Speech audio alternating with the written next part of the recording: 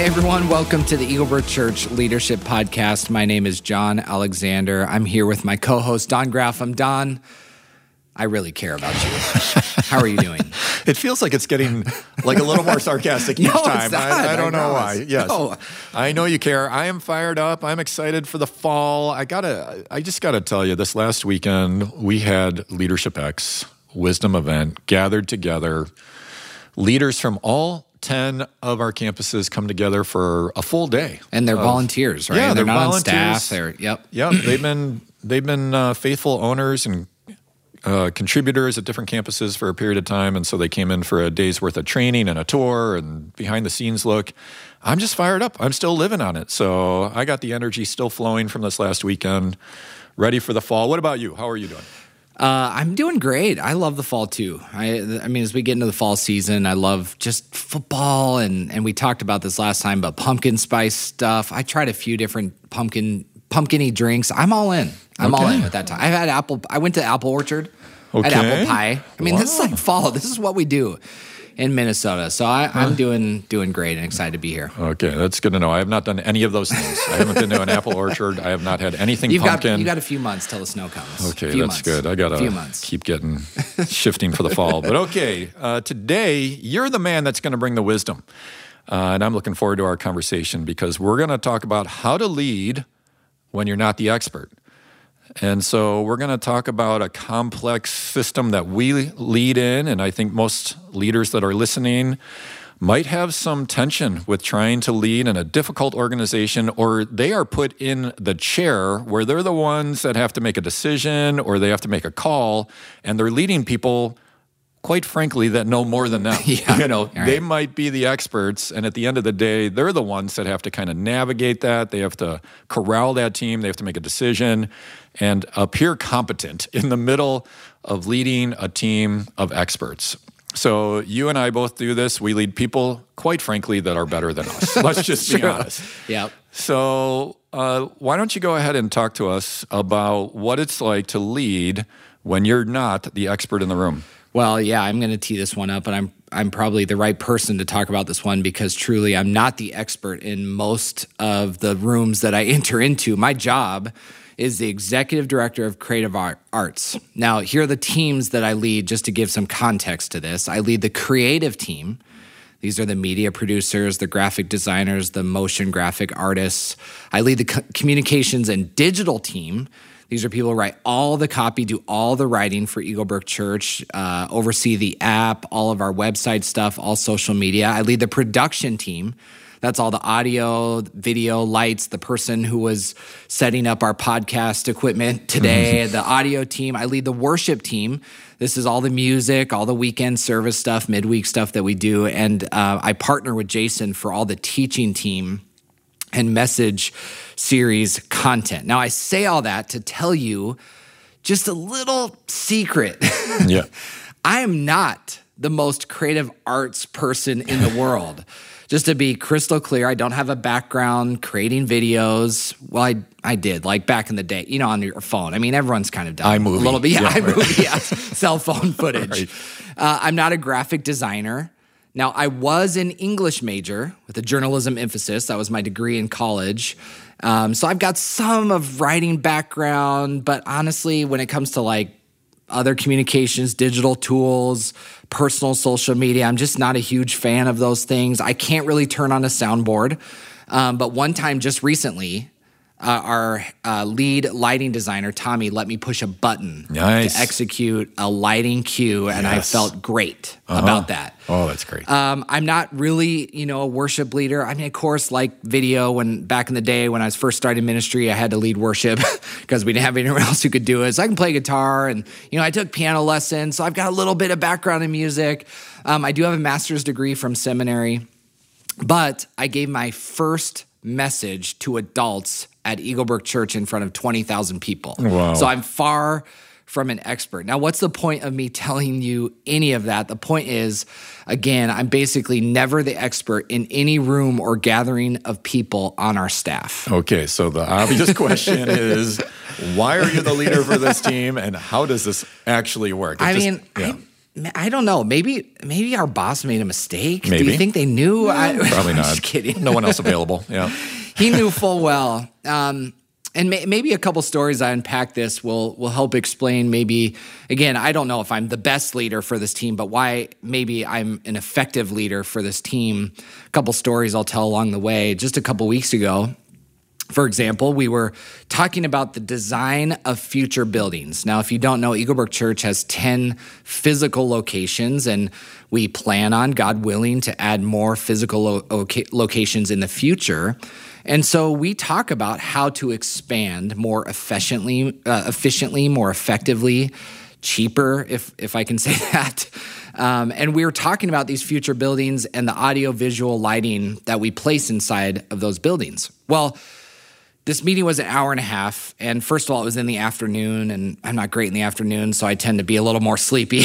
But at the end of the meeting, a few people in that room were kind of chiding me for not speaking up. Now, just to give you some context, in the room, I had Dave Holvig, who oversees all of our worship ministries, and he's been on staff for 15 plus years, and Nate Nolan, who oversees all of our production, been on staff for 10 years in the room. And they both report to me. Now, I'm their boss, but I let them carry the meeting.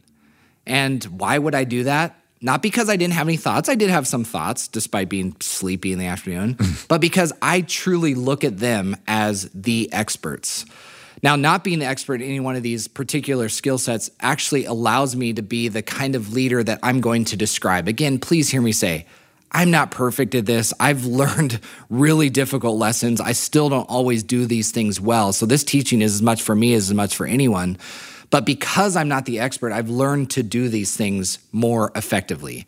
And the truth is, every one of us, Don, this will be true of you, but true of most pastors, leaders, the teammates that you have, the volunteers that you lead, we have the opportunity to lead others who are frankly smarter, more equipped, and more skilled in their particular field. There are people who lead teams as volunteers right now in our church who are leading CEOs, major business leaders. I mean, people who grew their business from the ground up, high capacity teachers, and people who are way beyond in the education world. So how do these pastors and volunteer leaders lead others who are much smarter, more skilled, and often more of an expert than they are? I think about sports. This is a great, I hate to always go to the sports analogy, but oftentimes it's crazy to think that Tom Brady or Russell Wilson, everyone's favorite quarterback for the Seattle Seahawks, has a coach.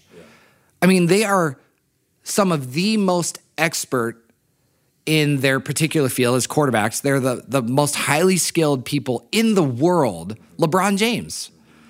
They still have coaches, and those coaches are not better at their craft than they are. And yet, somehow, some way, these coaches figure out a way to become effective leaders for people who are have more of an expertise than they do. So that's what I want to talk about today. Yeah, I can't imagine how intimidating it is for those coaches. I'm a Chicago guy. Michael Jordan. How's Phil Jackson going to lead Michael Jordan? I mean, how do you lead people that are better than you, that are an expert? I think we all have to deal with this in some way. Whenever I pull up a chair to the campus pastor table and I look around the room at these all-star leaders, I'm intimidated every time. And I know that they're better than me. And so I have to figure out a way, how do I manage that when I'm not the expert? So that's what we're going to talk about today. So how do we do this? What's the first step in leading when you're not the expert? Yeah, I think the first thing is to ask questions. You got to start by asking questions. It starts with a posture. It's almost less about the questions that you're going to ask and more about your posture when you enter into a room, because there's something inside all of us that wants to show what we know. We want to tell people what we've read about, the things we've accomplished. We want to show people that we have the solution and the answer. And so the posture is, do I need to puff up and, kind of bow your shoulders and chest a little bit and act like I have a solution even when I don't? Am I secure or insecure in my sphere of expertise? Am I insecure so much that I'm afraid to say to someone, you know what, I actually don't know. I don't know the answer to that. What do you think? Paul says this in Philippians 2:3. He says, be humble, thinking of others as better than yourselves. And so the question I ask myself, and that leaders should ask themselves, is when you enter a room, what's your posture? Are you humble? Humble enough to be willing to ask questions, to realize that maybe you're not the person who has all the answers? Or are you insecure and wanting to prove that you belong at the table? People sniff that out right away, especially in our culture. Well, that can be especially difficult because leaders are often looked to as the person who does have the answer. And within each leader, I think, is a bit of ego where it's going to be really hard to say, I don't know the answer. And that's really the challenge for a leader, is to say, maybe I don't know the answer. And especially, let's just even highlight when you're new to a job. When you just have arrived on the job, you want people to look at you as competent and as knowledgeable. Maybe just for a second, talk to the new person. They're new in their job, and they're approaching a bunch of experts because they probably have been there longer than they have, especially if they're new, and now they're going to lead these people. What would you say to someone new on the job, maybe? Man, this is so important to get right because we have seen this done so poorly and so well just in our time at Eaglebrook of the way people start at a new position or a new organization. If they come in wanting to prove themselves, especially in those first 90 days, it is not going to go well. It never goes well if someone comes in acting like they have all the solutions and all the answers. Now, sometimes you're forced to come in with the answers because they've hired you to do it. Like, we've been waiting a long time. Please tell us what to do. I get that.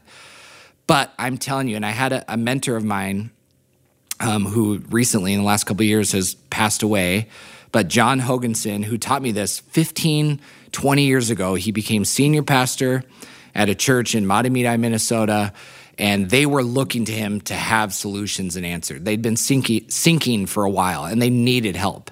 And he refused to give answers until he asked questions. He spent the first year trying to learn the history, the culture, asking the key stakeholders, the key owners, what they perceive to be the problem, what they perceive to be the solution. And because of that, he earned the right to come with the solutions later. But it's so important to come in, especially those first 90 days. In fact, if you've never read the book, The First 90 Days by Michael Watkins, fantastic book. It's more business principles, but it applies in all contexts about how to start a job well. And the first thing that he says to do is to learn all you can.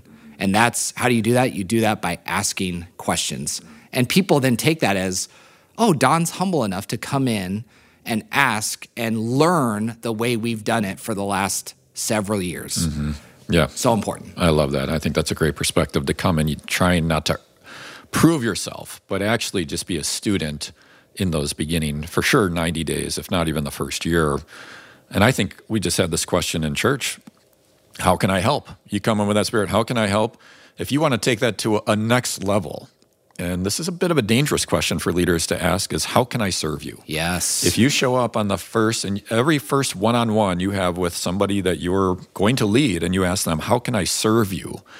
I think that's going to disarm the system, and you're going to allow people to speak out in a way they wouldn't otherwise, and you'll get closer to the solutions quicker. Yes. All right, so let's keep going. Number 2, what's the second way to lead people when you're not the expert? Yeah, the second thing to do is to delegate. Now, our boss, Tyler Gregory, is the executive pastor here. He's tried really hard to get our leadership team, our executive team, to push decisions down in the organization, to push them down and delegate. Now, I will say this is a hard one, especially at Eaglebrook. We hire people who are highly capable and highly responsible, and people who could make every decision. In fact, when I make a decision, and I know you feel this way too, Don, that I just feel a greater sense of ownership when I do. But when I hand off the decision about, for example, in my world, that group's promo video that we showed, or that social media post that had some writing that, you know, when I push that down and say, hey, you decide, I'm entrusting someone else to make the right call that, guess what, may end up reflecting right back on me. Because great leaders, even if they delegate, delegate, they still take responsibility for the decision that was made. So I'll just say right away, this is not an easy one. It's not easy to let go and delegate. But here's what I found to be true. No one wants to work for a leader who makes every decision. No one does. They might at times push it back to you and say, no, I can't make this decision. Please, decide. And I get there's times for that. But if I, as a leader, make every decision, those people that work for me will feel more like robots than empowered leaders. And Don, I would say, you're one of the leaders I respect and admire the most, and you're really good at this. You are really good. You don't have a high sense of control. You're really good at delegating. So how do you go about delegating? Well, thanks for saying that. I don't always know that I feel that way, but I would say that delegation requires forethought. If you're winging something, if you're not organized, it's very hard to delegate. So, for an example, if I swing into a meeting and I hadn't put any forethought into the meeting, I can't ask you to play a part or someone else to play a part in the meeting. If I have forethought and have a strategic plan for a meeting, I can say, hey, how about you take the devotional? How about you take the goal setting? You take a mixer piece of it. You take different elements of the meeting. So it requires forethought. Now, that sounds kind of obvious, but most leaders kind of don't do that. They show up in meetings. They haven't done the forethought. They show up, let's just say, on a weekend service, and you say, hey, how about you do the announcements today? Here's the 3 things. I got them on a note card for you. And then that's kind of difficult delegation. So the further you can get ahead of it, the better you can delegate. And I think also that leaders by nature are doers. And so a leader usually gets to leadership ranks by doing good things and by being faithful to what's given them. So it's very hard to say, I'm not going to do it, I'm going to let you do it, or I'm going to ask you to do it. But I think leaders that lead at a next level eventually see success in somebody else's success. And so when I pass that on and I get to see you succeed, even though I kind of wanted to do it because I love doing that, that's hard to do. But then I think that's when you see the power of leadership is letting somebody else's success be your success. So getting ahead of it, not maybe even depriving yourself sometimes of the doing so that you can have others do it are just a couple things to think about. That was good. Man, if we tweeted, I would tweet, leaders find success in someone else's success. Yeah. That's really good. Well, one of my favorite parts of my job is, let's just say, Easter, and we get to go to all 10 locations, and you get to see essentially all 10 campus pastors doing their thing. Jeff online as well, 11 campus pastors. I feel this sense of pride every time I see them lead. Look at what they're doing. Look at the way they're leading. Look at the way they communicate. Look at how their staff is operating. And as much as I miss being a campus pastor and having boots on the ground, I've just, in this season of leadership, watching them succeed actually does bring me as much joy as when I did it. So it's great. A difference. And I miss it at times, but I think that's what leaders do, is eventually see success in others' success. You said something too I wanted to point out. You said it requires forethought, just to be intentional with it. I think sometimes it's easier to just be the decision maker. Oh, yeah. It's less time consuming. Always faster. Always quicker. Can I just decide, I can't possibly hand this off because I'm going to have to explain it and teach it and make sure they have the right vision. But we'll delegate if we really find success in someone else's success. That's so good. One other thing I wanted to say about this, if you're the person who makes all the decisions, especially in more complex, bigger organizations, frankly, even smaller organizations, smaller companies, even in your family. So this does apply, wide-ranging. It just creates a logjam. If you're the person that has to make every decision and everything has to funnel through you in order to do X, Y, Z, it's going to be way too top-heavy.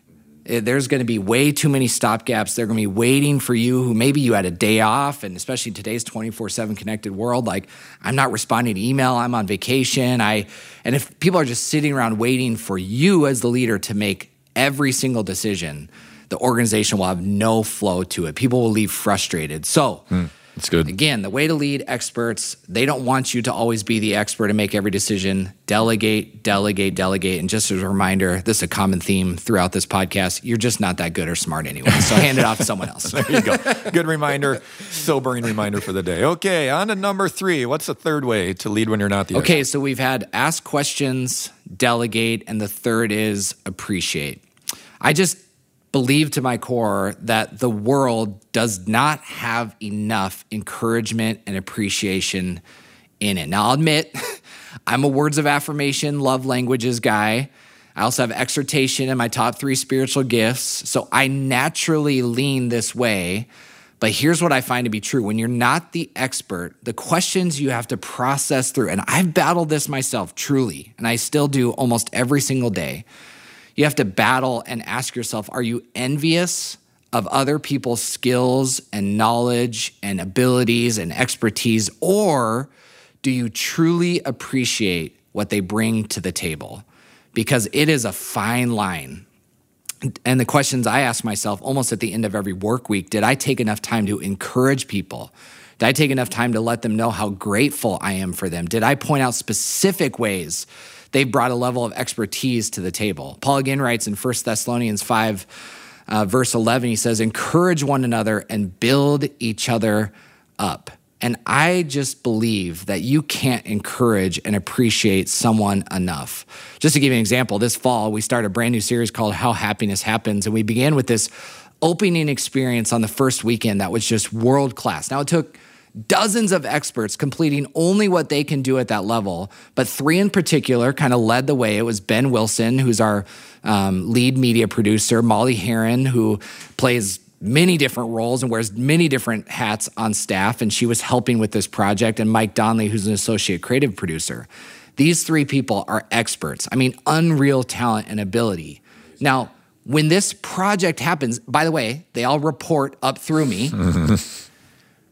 At the end of the day, should I be the one standing in front, taking the affirmation, taking the credit, or should I be passing it on to someone else? Now, I hope as a leader, they see me passing on. I did all I could to point the finger at them and tell everyone who would listen that they are the people who deserve the credit. And by the way, those people, every time you encourage and affirm them, Ben Wilson specifically would say, it was the whole rest of the team. It was the whole rest of the team. People are always affirming and passing it on. But I want to be a leader as someone who leads experts, that I'm telling them how appreciative I am of their expertise and that I'm encouraging them in their expertise. Well, I'll just say you are very gifted at this. You are an incredible encourager. I've felt encouraged by you many, many times. And, one thing I've overlooked as a leader, especially in leading experts, is that I can think that they already know that they're an expert. Like, they already know how great they are at this. And so do I even really need to say it? And this is maybe, I don't know if I should admit this, but maybe I'm afraid of puffing up their ego. Like, I wouldn't want them to feel overconfident with their gift. Right. And that's probably not the right way to handle that. I think you're right to make sure just to say the words, you're really good at what you do. And even going back to our earlier examples, does somebody need to tell Michael Jordan you're really good at that? Well, honestly, sometimes it's okay to hear the words. Yeah. Like they're hearing them from a lot of people, but I think to hear it from your boss, especially if you are the leader of experts, really holds a lot of weight. And I don't think we can refrain from doing that, and we can't even really do it enough. Let's be chief encouragers to those that we lead. Yeah, absolutely. And you're great at that, so I love that was one of your points. Yeah. Let's keep going. Okay. How about on to number 4? All right, this is the last one. The fourth and final thing to do is to, and this seems counterintuitive, but it's to actually decide. That's right. Despite all we've talked about, asking questions, delegating, appreciating, oftentimes as the leader, even the leader of many, many experts, you are the one that has to be the decision maker. Just to give you another recent example, and we were talking about this right before we started recording, but you're probably aware, if you've listened to this podcast at all, that we are hyper-focused on making everything better at our church. It's one of our staff commitments to make things better, down to every word, every detail. We want to make it better so that we are more effective at reaching people for Christ. Well, when we did a preview, which we play a couple weeks before of our fall project, we did a preview for just several of our staff who come and watch the video and hear the vision, and whatever parts are done with it, we kind of roll it out. We play it so that we can pick it apart and make it even better. This might sound crazy to some people.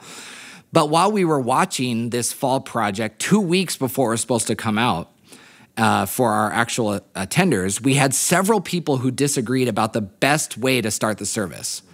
I mean, I was just telling you before the podcast, it's like crossfire. I mean, you're just, people are just firing lasers in a healthy way. By the way, there wasn't any vitriol or angry words spoken, but people are passionate about defending their expert opinion on how we should, for example, start the service. And so we were, of course, thinking about the new person who was showing up for the very first time, which is often our filter. We were also thinking about the person who's been coming for a long time.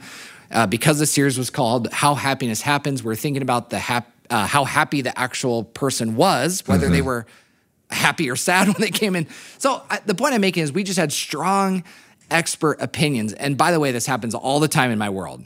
So what do you need to do even when you're not the expert? Well, sometimes you have to be the decision maker. A little context here too. I'm a Green in the 4 Temperaments. It's a teaching by Kathleen Edelman of how people respond with communication and in different work settings. We all have a unique temperament that God has wired us innately with. Well, I'm a Green, which Green is, I never know how to say this word, but melancholic. Kathleen Edelman's going to be here in November. Right. And she'll so correct you. Melancholic. But Greens are balanced and stable and rational, and frankly, Greens don't love conflict. Also, Jesus was more than likely a Green, says Kathleen Edelman, who is the expert in all things temperaments. And so I just like to say that I'm most like Jesus. Yeah, you never pass that up. No. But here's the thing: my Green can actually work for me in really healthy ways, or very much against me. The 4 ways, I truly empathize with people's opinions. I feel them. I'm not disagreeing in my spirit. I'm like, yeah, you're right. You're right, Nate. You're right, Dave. You're right, TJ. I'm feeling them. And I also, this is kind of the negative side, I can feel for them. It works against me because I don't love conflict. I hate disappointing people. Well, here's the thing I've learned in leadership, and I'm sure someone taught me this along the way, but I've learned it really the hard way personally, that with every decision, someone is going to be unhappy. Every single decision you make, someone is going to be unhappy. And yet sometimes the best thing you can do is just decide and move forward, because when you're the leader, that's your job. That's my job. I mean, at the end of the day, I have to make that call, that decision. And if you've asked questions, if you've delegated what you can, if you've appreciated, acknowledged someone's expertise and opinion, sometimes, well, you just have to decide. Yeah. Somebody listening might say, well, that's kind of cool that you get to be the decision maker. But yeah, you're laughing because there's the whole other side of that. Right. There's a lot of times I don't want to be somebody else solve this whole thing. I don't want to figure that out. Can you guys just work it out? Yeah. No, they can't. No, they can't, because they actually believe opposite things. Yes. And then you have to make a decision. Right. Which does place you and leaders in general in a difficult place. And I would just say, even for me, decision-making isn't my strongest suit, because my ideation can compete with my decision-making process. With my ideation, I always think there's one more idea and it's going to be a better idea. Oh, and then the next idea is going to be a better idea. And so it's very hard for me to cut it off and say, okay, there it is. That's the decision. But what I've also come to believe is that the people you lead crave clarity. I mean, they actually want a decision made, and then they can decide, am I on board with that or not on board with that? They have to kind of deal with their stuff in it, but at least clarity is something that people crave. And so I think as leaders, if we can help make decisions and communicate them clearly in a compassionate way, then everybody wins. And so even leading experts, I think sometimes people just need to know, okay, somebody make the call. Here's where we're going to go. You and I get to sit in the middle of that.